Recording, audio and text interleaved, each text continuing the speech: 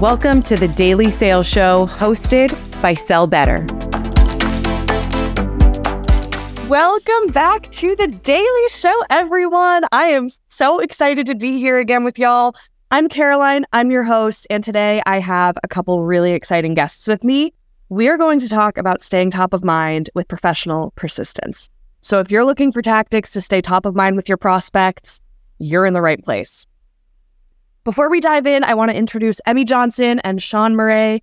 Emmy is the VP of Sales at Marina Life, and Sean is a sales development manager at Conga. Lord, can y'all tell I have not had enough coffee this morning? So before we dive in, I want everyone who has joined us to scan this QR code. Now save this for later, because we're going to dive into our show content. But scan this QR code and you're going to get instant access to a ton of really fantastic content from the Sell Better team. So if you're looking to level up your selling game in 2023, this is really the place to be. I can firsthand attest to Sell Better's amazing effect on sales teams. And of course, I would like to thank our partner Apollo, which is the company I work for. So it's always really exciting to be able to partner with them for helping to make these shows possible. Apollo is fantastic. And actually, it's our daily drop of the day. So we're going to put that in the chat. The daily drop of the day is to sign up for Apollo for free. We have a free Chrome extension, and it's a really fantastic tool. So before we dive in, I want to set the agenda. Today, we're going to talk about constructive ways to end a cold call and keep future discussions open. So everyone has probably handled the objection, now is not the right time. We're going to talk about how to kind of work around that, work with that. Second thing we're going to cover are tools and resources to stay top of mind without being too pushy. I bet one of the reasons everyone is joining this call is because they're a little worried that staying top of mind and being persistent as a salesperson is making them pushy. So we're going to talk about how to navigate that. And we're also going to talk about key elements of an effective follow-up sequence. So I don't know if everyone here has a sequence for follow-up. That's definitely a best practice that we're going to talk about. And we're going to dive in. Before we do, one last question. I want to know who's in the room. So let us know who you are. Please feel free to further introduce yourself in the chat. Tell us where you're from. We always like getting a sense for where everyone is. But Emmy, Sean, let's kick it off. Where are y'all from? What do you guys do? Thanks for being here. Maybe just give a quick intro of both of yourselves for the group. I'll let you go ahead, Emmy. Oh, I was going to let you go first. Hi, Emmy Johnson. I am the VP of Sales for Marina Life. Before that, I've led global sales development teams. So I've done it all.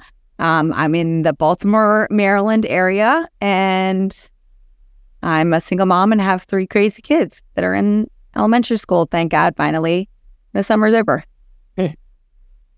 Awesome. I'm Sean Murray. I'm a sales development manager over at Conga. Before that, I was an account executive at Salesforce, and prior to that, a BDR at Salesforce as well. So a little bit of experience with following up. And a little bit about me, married, have a beautiful 10-month-old daughter, so a new girl dad, but super excited to be here.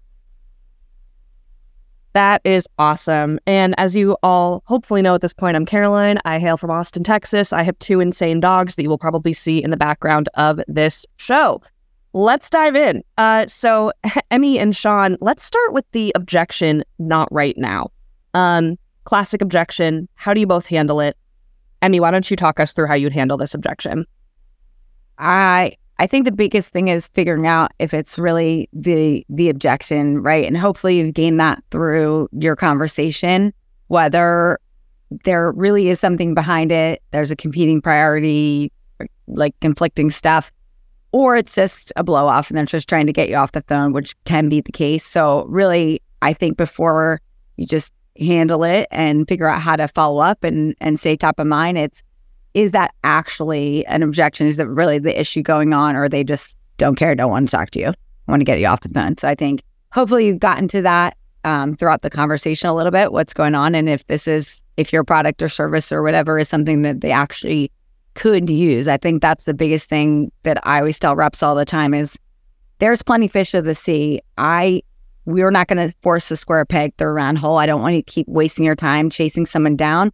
Let's make sure there's an actual good fit. And if it's not, that's totally fine to cut bait and say, hey, we can part ways as a friend. This is not, like, I'm not offended, and move on. So. Yeah. Sean, what do you think as a leader of sales development reps? I'm sure your people tell you all the time that they get this objection on cold calls. How would you handle this one? Yes. Well, it is, first thing I want to point out, it is cold outreach, right? So realistically, they weren't expecting to hear from you. So it is going to be a common objection you're going to get, right? So I think the key behind it is really digging into, have I built enough value around my tool? Have I found enough pain for it to become a priority right now? Or like Emmy said, right, are there conflicting priorities, right? Are there other things that are going on with the business right now that they're focusing on?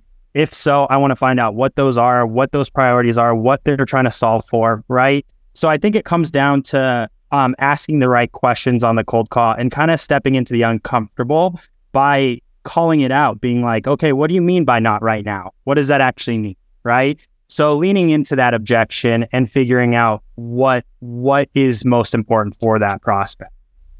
Yeah, and Mike said something kind of interesting in the chat here. Mike says, well, how about just getting their interest before like handling this objection or kind of dealing with this? And I think that's a really important call out. It kind of touches on what Emmy was just saying, where it's like, what's the root of this objection? Is it shallow? Is it deeper? And Sean, something I heard you say too. So what are some ways that you can kind of tell if you just are getting happy ears versus whether this could actually be a legitimate objection? Like, what are some ways that y'all would suss that out? Well, I think for me, like I said, is digging into that actual question, like what is top of mind right now, right? I think, it all starts with how you open up the cold call. Like, you should be coming in with a hypothesis. Hey, this is what I think is going on with your business based on what I'm seeing with current customers, right? If it's not what's going on with your business, what is going on with your business? Is there somewhere we can fit in, right? So you should be hypothesizing that pain coming into that cold call with an assumption, so to speak, right, of what's going on with their business. And then they're either going to tell you, hey, you're right, or they're going to say, no, that is not. That is not what's going on with our business. And hopefully you can lean in and find out what's actually happening or if there could be a potential fit. Yeah, that's great. I agree. And just following up on that, I think the hardest thing for any salesperson, especially people that are young in their career and just starting off, is like asking those tough questions because it feels uncomfortable. But the best thing you can do is just dig and dig and dig and just keep peeling back those onion layers. Like, what do you mean when you say that? I was joking, but when you were saying, Sean, about this is not a good time. Well, is like now not a good time? Should I call you back in an hour? Like, like what do you mean by not a good time? But that's in everything. It's just clarifying every single thing that they say and just asking another question and keep going and keep going and keep going. And then you really get to the root of whatever the problem is. And if finding out if whatever your solution solves, if they actually have that pain, something that they're struggling with. And let's play this scenario out. So let's say that you've uncovered that, it really is a timing objection. They are interested. You've gained their interest. You've hypothesized a pain appropriately. Let's say they're locked into a contract for the next 3 months and you just seriously can't do anything about it. How do you, what are some ways that you could end that cold call? Let's say it's a cold call. What are some ways that you can end that call to make sure that you're still going to stay top of mind, to make sure that you build that relationship with that person? What are some things that you can actually say on the phone? Well, Sean and I were talking about this before about you always want to get them on a meeting. That's your end it's so much, you're so much better having a conversation than just sending them anything or saying top of mind. That's always going to be your number one goal. If you can't do that, then there's your backup plan of how is it best to stay in touch with you and stuff and what can I send you? But you still want to try to ask them to get on a meeting. Hey, you're in a contract. I totally get that. But I would still love you to compare what you're doing or get your feedback. Is this even something that you would consider when your contract's up? I would love to learn more about what you like and don't like about what you're currently using, because maybe we're not the right fit for you. I always go the opposite, instead of being we do this and we do this and we do that better. It's kind of being like, hey, it might not even be the right fit for you, but I would love you to tell me that. I'd love you to see it and to ask questions so that I know if this is. If not, then I don't want to keep bugging you. I didn't even want to stay in touch for a year if this is not even something that you want to consider down the line. Yeah. And Carolyn, it's 3 months is the perfect time to evaluate new software, So you need that 3 months to evaluate software, right? But exactly what Emmy said, I think the most important thing is driving them to a discovery call, right? Because that's where you're really going to learn about their business. It's very difficult on a 3-minute, 5-minute cold call to really understand their processes and understand what's going on with their business and to determine if you are a good potential fit, right? Even if you're the best at cold calling, it's just, it's not the setting, right? So I always love to try to get them to that call, like Emmy was saying, because that's where I can really understand if we're going to be a good fit or not. Yeah. And sometimes it doesn't work, like they just don't want to give you the time. And they'll say like, hey, you know what? I'm just really busy. Can you send me some information? I'll keep it on file and, I'll reach out. And in which case, like you can, and, you can set up a way to stay in touch with them. But I always like to throw like one last ditch effort in to get the meeting and say, look, I can send that over to you. What's your best email address? Absolutely. What would be the most relevant? What do you want to see? Keep asking questions. And then like, look, I'm going to send you all this information. I know you have full intention of reading it all, but I know how busy you are. Does it make more sense for us to hop on a 30-minute call and I show you live, real time? You can ask questions, because the last thing I want is for me to send information and you to have more questions than answers. Let's, cut to that real quick, and then we can part ways as friends if it's not the right fit. So I like to try one last ditch effort, and if not, then I'll send in the information and follow up. Yeah. And I think I was telling you guys this when we did our pre-call or pre-show call, but I always like to end calls with, hey, how can I stay top of mind for you without being overwhelming? Yeah. What kind of content, like to your point, Emmy, like what kind of content do you want to see from me? What would be most valuable for you? Yeah. Without being overwhelming. And I hear what both of you are saying is I think it's just better to get them on a meeting. And Sean, what I really like that you said is it takes 3 months to evaluate software anyway. Like if they're telling you that they're not going to be ready to talk for a little while, you can kind of throw out that, hey, it sounds like you're already using this. Maybe you're seeing some success with it, but it probably would take you a little while to evaluate the two tools up against each other anyway. So why not? And it's a very rare situation that you only have one person involved in buying. So like not only this person is going to have to see it, but likely a lot of other people or other departments. And that takes a while, to your point. So yeah, why not get it started? Yeah. And question for both of you too. So something that I don't even think I shared with you on the pre-show call, something I like to do at the end of a successful cold call. And we all know that the only way to end a cold call successfully isn't just to book the meeting. We can still get some good, nuggets of gold. I like to ask people, hey, Emmy, we had a great chat just now. Is it all right if I just say that we spoke and kind of reference our conversation when I reach out to so-and-so on your team? 9 times out of 10, your prospect's going to be like, yeah, why not? Like we did speak, but what's the harm? And then you can leverage that. You can make that the subject of line of your next email to Emmy's coworkers, or you can leverage that conversation so that you're not going in totally cold. What do y'all think about that? Is that weird? I think it's brilliant. Anytime you can get a warm lead, it's better than just being cold. So if they're giving you permission, then absolutely. It's another opportunity to ask for referrals. I don't think we do it enough in general. And at every single point of the sale, we should be, hey, I know you're busy right now, but do you know anybody else that you think this might be a good fit for that I should reach out to? They might say no, but then you're in the same place, like, why not ask? And if they do give you one, hey, there's a subject line, John, whatever, said I should reach out to you. And I think, Caroline, it's so important to ask for that permission, because you can get in a lot of trouble if you just reference someone and then you're locked out of an account, right? So it's really important to make sure you get that permission. But I love that. I mean, obviously they're a familiar name within the organization. They can look them up in Workday, whatever, Teams, Slack, and see that name, and actually ping them saying, did you have that conversation? Was it a good conversation? Hopefully it was a good conversation. Then you actually are going to get that person on the phone, So it's really important that you actually have a good conversation prior to asking for a referral. And that's a good point too. Like, that when someone says that they're too busy or now it's not a good time, it's good to clarify anyway, because maybe it's not a good time for them, not a good time to talk about it in general. So, hey, I totally understand. Is there someone else at your organization that I should have this conversation with now?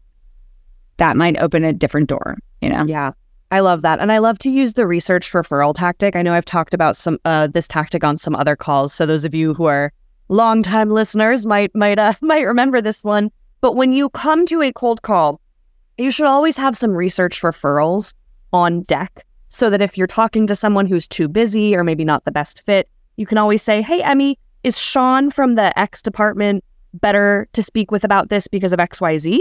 And then Emmy can either confirm or deny. And if she says yes, it's like, oh, great. Do you mind if I reference that we spoke when I reach out to him?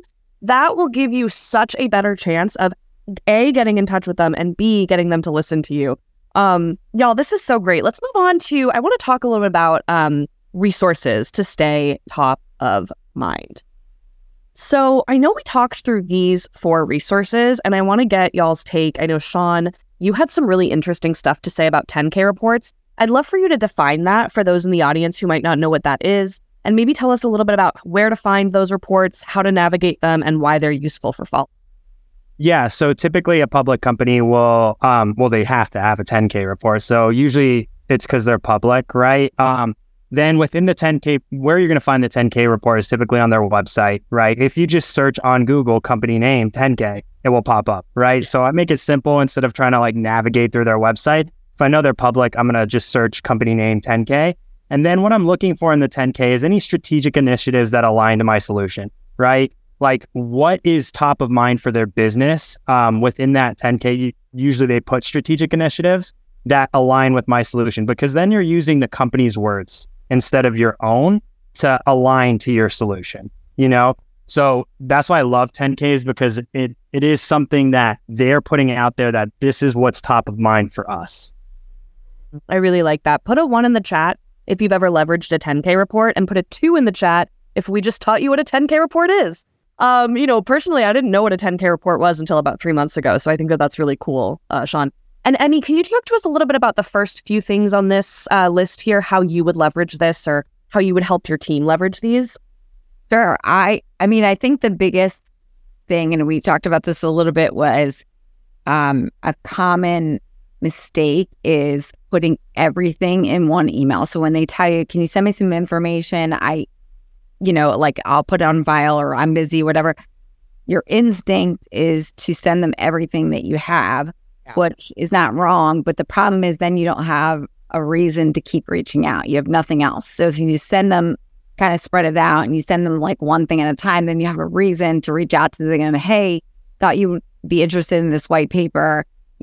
Here's a case study that we have. So the ones that are on there are if your company has content about, it doesn't even have to be about your product. Like there could be a data sheet, and maybe that's what you send for the first one. Here's some general information. Here's an overview of our product or service. Then maybe you send them a white paper about the problem in general that you're solving. It doesn't even have to be specific, but why it's important that you're solving it. So there's a lot of things, and I am a big believer in, like you said, Caroline, figuring out what's the best way to keep in touch with them and how often. But then as long as you make it relevant, they don't have to respond every single time, but you're staying top of mind. They're remembering you, they're remembering your company. And I think that's the most important. So it can be everything from just emails with those content to tagging them in a LinkedIn post, or, hey, thought of you when I saw this, or sending it to them, just anything. It doesn't have to be something for your company that you're sending them. It just in general to stay top of mind. That's really the most important.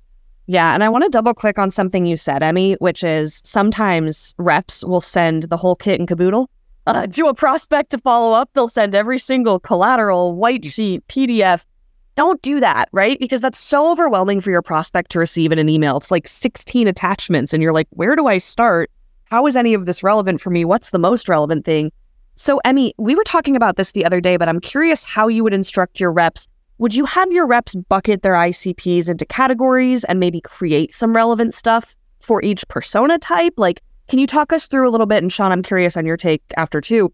How would you have your reps prepare for sending stuff like that? Absolutely. If your company has things that are ICP specific, I think it depends on your industry, but like when I worked in cybersecurity for a long time, like if we are, calling on financial institutions, what they care about is very different than someone in retail. And we would have collateral for different industries that we're calling on. So it really just depends. But I think if your company doesn't have it already created, that's on you to say, okay, this is not going to be relevant for them. A lot of times it's generic enough. If it's like a one pager or something, it's just an overview. It's going to be generic enough that you can send it to whoever. But that's where the personalization in your emails comes in, because it shows that you know what they care about. So making your emails relevant, or, the blog post or whatever that you send them around something that is important to them, that'll tie back to, your value proposition, what you guys do. Yeah. Sean, what do you think? I'm curious on your take too, running an SDR team. How do you help them kind of prepare for this stuff? For sure. I mean, I think, running plays is so important, right? Defining the ICP that you're trying to target, right? So for me specifically, when I was an SDR, right, Salesforce was verticalized. Like, so I only had to reach out to enterprise providers as an SDR, right? So that was super nice because I had to learn that super well. But if your solution touches multiple different industries and can help multiple different personas, and you're trying to do all of it at once, you're going to be in trouble, because you're going to try to talk to a finance person, then you're going to talk to a salesperson, then a procurement leader, right? You're going to get words mixed up. You're not going to be clear and concise. So first, strategizing on like who you're targeting that month, why you're targeting them. And then of course, if your company is nice enough to have like a blog, or, have white sheets or data sheets specific to that industry, because like Emmy said, healthcare companies are going to use your solution different from, a SaaS company, right? It's going to be very, very different, right? So making sure that it's relevant to the use case, but always tying it back to the pain that you got from that original call, right? If you're not providing value on every single follow-up, you're missing the boat, because at that point, it's just going to be sent to, they're going to just delete it right away, right? So it has to be relevant to the reason why you're reaching out, not just, this sounds cool, let me just send it over, right? So you kind of have to tell a story. So like Emmy said, something that I kind of want to reiterate is like not sending everything at once, leaving those breadcrumbs, right? It's like watching Inception for the first time, but watching it from the very end, right? Instead of watching the entire movie through. Like you're going to be like, oh, great, well, I don't want to watch the rest of the movie, right? Yeah. So like they're going to ignore everything coming to you. So you're kind of like teasing them a little bit like, hey, we can really help you. This is how, so until they grab at something, and you don't know what touch that's going to be on. That's why it's so important, or what content's going to resonate. So that's why it's so important to try different mediums, so to speak, True. It's so true. And the thing is, for those SDRs in the room, and for anyone who prospects, really, keep in mind, your job is to earn intrigue. It's not necessarily to sell the software on the first call here. So if you can earn that curiosity from people, you're not going to give away your whole deck of cards in one fell swoop. So to Sean's point, you're breadcrumbing, right? Like you're kind of teasing out interest, seeing what might be interesting to them. It's less overwhelming. Question for everyone before we launch into our next kind of topic here. We're going to talk a little bit in a sec about how many steps should be in a follow-up sequence, cadence, nurture, whatever you call it. So I'm curious to know what y'all's thoughts are. So answer this question here in the poll. What's the ideal number of steps in a follow-up sequence or follow-up nurture? Well, I'll run answering that. I just wanted to make one more point, especially for SDRs that maybe are new to the game and are sending a bunch of stuff. Remember that what's on the collateral is we get it internally, no problem, because we see it all the time. We talk about it all the time. That does not mean that your prospect understands it. So think about when you're sending something, and this is the other reason you don't want to send everything at once, because it is overwhelming, to Caroline's point. But every single piece, it's like, don't assume that they'll look at it and be like, oh, I totally get it. We need this. Yeah. Like you have to explain a little bit what it is, because they don't work at your company. They don't understand it. They don't talk about it every day like we do. So yeah, absolutely. Text is key. Each email should be able to stand alone. Like that's something that an old enablement leader of mine would tell me. And I'm going to show a screen here, and I might be calling some of y'all out. Who here has sent an email that says something like this? You're going to sales jail. Sean, do you want to talk a little bit about why this is not the best way to follow up with the prospect? Well, I mean, I think it's just annoying, right? When we talk about being professionally persistent, it's providing value. There's no value in this, right? It's just you trying to elicit a response, right? It's like, did you get my call? And it becomes telemarketing a little bit, if that's even a word, right? We all hate getting those calls, so it's kind of like that a little bit from my perspective. Yeah. And from like the buyer perspective, if you see that, like, right away, it's the sales email and you're going to like delete. And we were saying like, we have a healthy appreciation for the persistence, obviously, because we're in sales. So it's a little bit different, but remember like who you're calling on, like a lot of people don't. So just be careful and be mindful of that. Yeah. And I think my pet peeve is when people send stuff like this out of an email thread. It's like, who are you? Am I supposed to go find your other emails in my inbox? This isn't a scavenger hunt, people. Like, for sure, send emails within the same thread to keep everything relevant and top of mind. But I would definitely steer super, super clear from sending anything like this. Someone in the chat said, like, what do you think about inbound versus outbound? So actually, Selena, I will say this, it's different a little bit when it's inbound. If someone's raising their hand and saying, I'm interested in your product, and they're not getting back to you, I think you have a little bit more leeway to do those things. Like, did you see my email? Because you're responding to them. You're not just reaching out to someone. I'm glad that someone brought that up in the chat, because I was waiting for someone to ask, like, what about inbound versus outbound? That's a really good question. Let's talk about that for a sec, because I think it's important. So inbound, obviously, these are the hand raisers. These are the people who are filling forms out. These are the people who are expressing some interest, right? Whereas outbound, they might not even know who you are, what you do, right? Depending on your brand awareness or lack thereof, people might have no idea what your company does. I think, Emmy, I want to hear you kind of expand on that a little bit.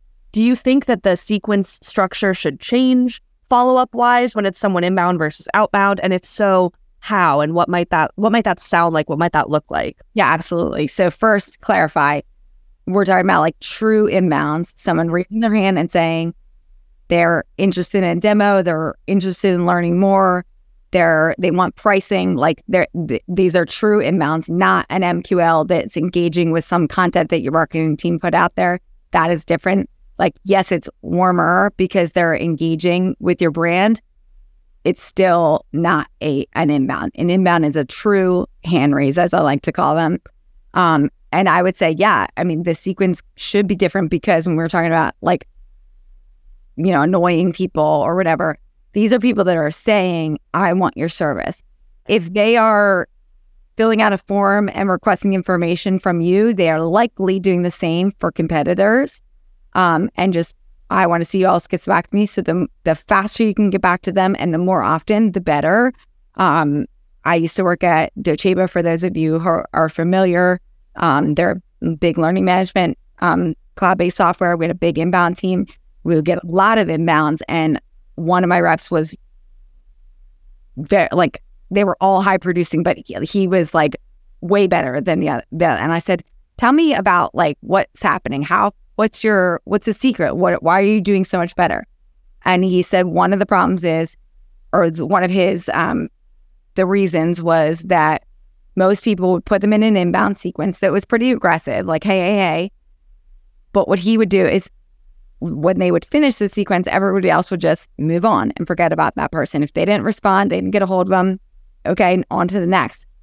He would take that list and put them in a different sequence or continue to follow up with them indefinitely, because he was like, at one point, whether they got busy or whatever, they raised their hand. They're interested in us. I'm not going to stop.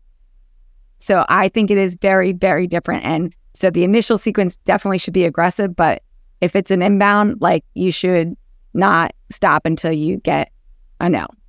For 100%. Sean, talk to us about this, because I know you had very similar thoughts when we were talking about how many steps in a follow-up sequence. Do you think that there should be unlimited steps until you get a yes or a no? Like, what do you think? Oh, 100%. I don't think you should stop reaching out. I mean, it all comes down to prospect selection, right? Like if you're just reaching out to hundreds and hundreds of prospects at a time, like, yeah, there's no way you're going to be able to follow up indefinitely with them, right? So it has to be more strategic in terms of who you're prospecting, right? And who you're picking in sequence. Like if I'm putting someone in sequence, I want to get in touch with them. So I'm going to keep reaching out or providing value for them until they give me a no or a yes. Like they're pretty much saying, hey, if they're not responding to me, they're pretty much saying, hey, keep them coming. Keep them coming. They have every right to just say, we've all gotten those unsubscribed, right? I'll still push back on that too, but we still get those unsubscribes, you know? They have every right to just respond and tell you no. Like your job is to elicit a response. Like, so get them to respond, you know?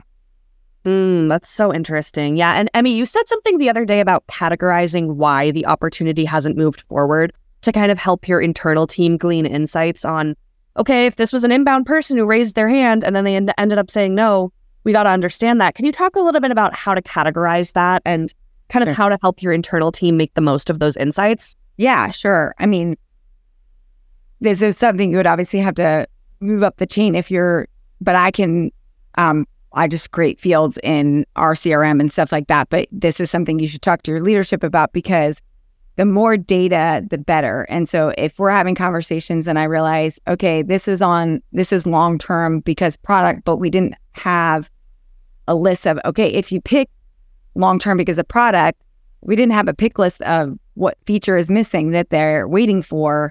What good is it, Jimmy? So we get very, very granular. We actually have a stage for opportunities called long-term, and then they have to pick a long-term reason, like why is it in long-term? And then, you know, some of them have, if it's competitor, that it has, you know, which competitor, and it's usually because they're in a contract and that's the reason. But the more data you can get out, the better. And the same thing goes for like inbounds versus outbounds, like where are they going and what lead source they're coming from. Are demo requests higher performing than, you know, interest in more information or whatever. Yeah, that's a really, really great kind of way to filter that internally and make the most out of those insights. And Trey said something interesting in the chat. So MQLs, those who filled out a form to like read a white paper, go to webinar, those are not inbound leads. You know, typically at companies, they are considered inbound leads, but you should have ways internally of distinguishing hand raisers from a webinar attendee or from a white paper reader or, you know, something that's showing a little less like glaring intent versus someone who's asked for pricing. So it's a really good point to bring up, Trey. And I think to Emmy's point about categorization and filtering internally, you've got to have ways to kind of separate and cut through the noise of people who are just reading white papers or downloading PDFs and people who are asking for pricing or, you know, asking for a quote or asking to talk to sales, et cetera. That's an organizational thing. Like if your organization considers those inbounds, that's different, but I would still want that granularity. We don't. Like I only consider a true hand raise as an inbound versus they might be a higher scoring lead if they attended a webinar because the likelihood of them converting is higher than someone who just downloaded a white paper and is interested about, you know, the topic. And I know I do that all the time. That's very interesting. I'll download the content. That doesn't mean I want to buy your product. Yeah. I don't even remember what I ate for breakfast yesterday morning, let alone what I downloaded because it was free like a week ago. So, so Sean, I'm going to let you take our first question here. Someone asked, when referencing what you learned about a company's direction from their 10K or another source, do you specify where you got that information from? Yeah, always, right? You want to reveal your source as to where, because they'll probably know it. And if they don't know it, that's a problem, right? You know, but they should know, you know, it's coming from their 10K because it's their strategic initiatives. And I'm guessing it's, you know, it's voiced across the entire organization. Yeah, but always let them know and share, you share specifics of like what you were looking at too, you know? Yeah, and you said something earlier, I want to kind of double click on it. When you're reaching out to someone referencing something that you read, trying to stay top of mind with reports and things like that, you're still trying to hypothesize a reason as to why this ties back to what you could potentially be selling to them. So really, really great. Let's take another question here. Emmy, what's a good way to be persistent with a prospect who you know is a good candidate for your product, but you have not connected with them? But assuming that the analytics you're looking at are correct and that they're interested, should you ask permission before you send content if you haven't connected yet? I mean, it would be hard to ask permission if they don't respond to you. So, I mean, you can, but they're not responding, so you might as well.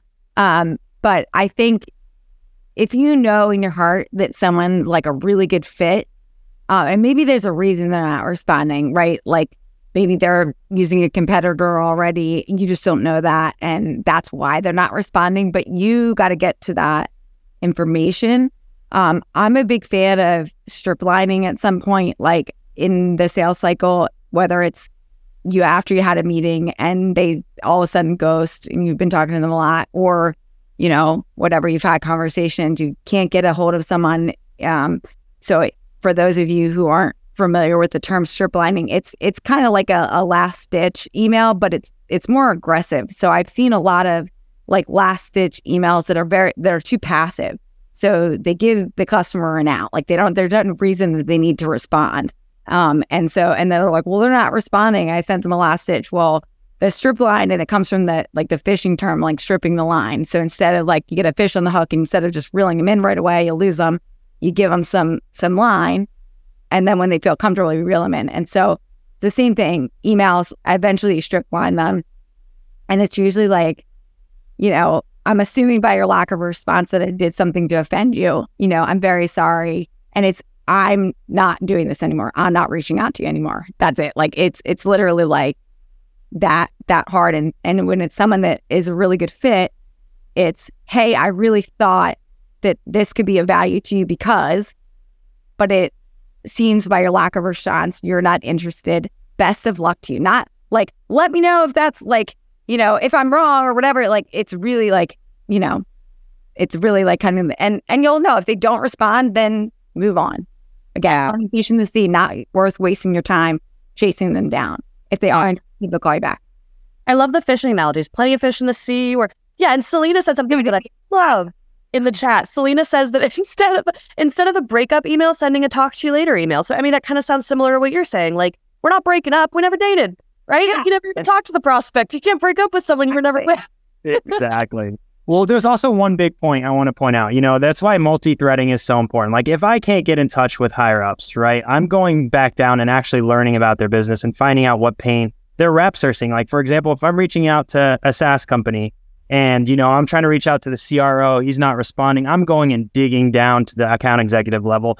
How are these processes happening? What are you guys seeing day to day in your day to day? How would you improve your processes? Like, not trying to book a meeting, but it's much better to learn about the organization, not from your research, but from the words of people that actually work there.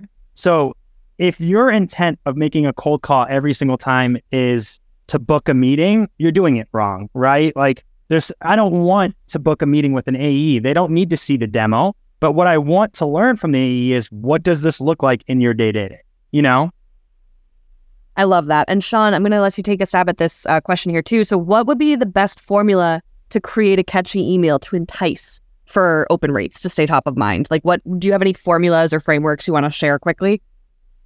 Formulas and frameworks. I mean, for me, it's what my hypothesis is, right? I'm attacking pain. I'm attacking what I'm seeing with current customers, right? So in terms of that, I would say depends on what stage I'm at in my sequence, right? For the original, obviously, I'm trying to call out something that's wrong, right? You know, what we're seeing in the industry, and lean more into pain, because, you know, you got to make it a need to have, not a nice to have, especially today in today's economy. You know, people aren't just buying software like they do, you know? So you got to make it a need to have and figure out, is this happening in their business? We're seeing it here. Is it happening to you too? And I, just to piggyback off that, when you asked about opening, I'm a big believer in, well, obviously, you know, the subject lines is what get the emails open. The body is what gets a response. But putting just creative things in the subject line, not just like a boring, we can tell it's a sales email. And if you have a tool, like a sales efficiency tool where you're able to A/B test it, put one that's more generic, put like some random one of whatever. Like your job is to get them to open the email and read it. So like do something funny, like whatever, just try it out. Yeah, cool. I like that. And Luke, I really like that subject line that you just put in the chat, no action required. That's interesting. I've never seen that before. Yeah. Y'all, we have a few minutes left. I have one last question for everyone. What are the best pieces of collateral that you follow up with today? So we talked a little bit earlier about some of the pieces of collateral that you can follow up with, but question for everyone, like, what do you follow up with? And let us know in the chat if you have something unique that we haven't mentioned. We've talked about white papers, blog posts, and company collateral, third-party content. We didn't really touch on this too much today, but video content too. You can send video messages. So let us know in the chat if you have any collateral ideas for folks. But Emmy, Sean, we have a few minutes left. Is there anything else, kind of any last pieces of advice you'd have for folks, or any last pieces of like, don't do this advice? Parting words for the group? Well, you brought up video. I think we talked about this the other day. Like, I like when someone takes the time to make a personalized video for me. And because I appreciate that. I don't get very many of them. So when someone goes out of the way to do that, I think then I at least will respond and say, maybe I'm not interested, or I'm happy to learn a little bit more. I can't promise you that we're going to buy anything, but thank you for taking the time. So I like that. Yeah. Sean, what about you? What do you think? I would say, the biggest thing that I would focus on is being different, right? Like, especially with AI coming out and being able to send hundreds and hundreds of emails, personalized emails to prospects everywhere, to all of your accounts, right? I think it's standing out, being creative, like Emmy said, right? Like coming up with something funny, right? Like that ties back to the reason why you're reaching out. But be yourself. You all were hired for a reason at your company. Put your own spin on it. Just because it worked for someone else doesn't mean it's going to work for you. Have your own voice, especially when you're prospecting. I'm seeing so much interesting takes in the chat. I wish we had even more time to talk through this. Trey, I love the third-party content take here. I do that too. It makes you come off as a thought leader in the space and not just someone who works for a company and is trying to push something on you. I also see, you don't respond to collateral, but you do respond to people. I think if there's anything that I want people to take away from this session, it's humanize your outreach to the best of your ability.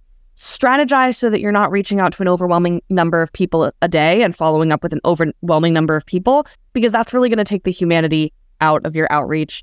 Emmy, Sean, it was such a pleasure to have you both on today.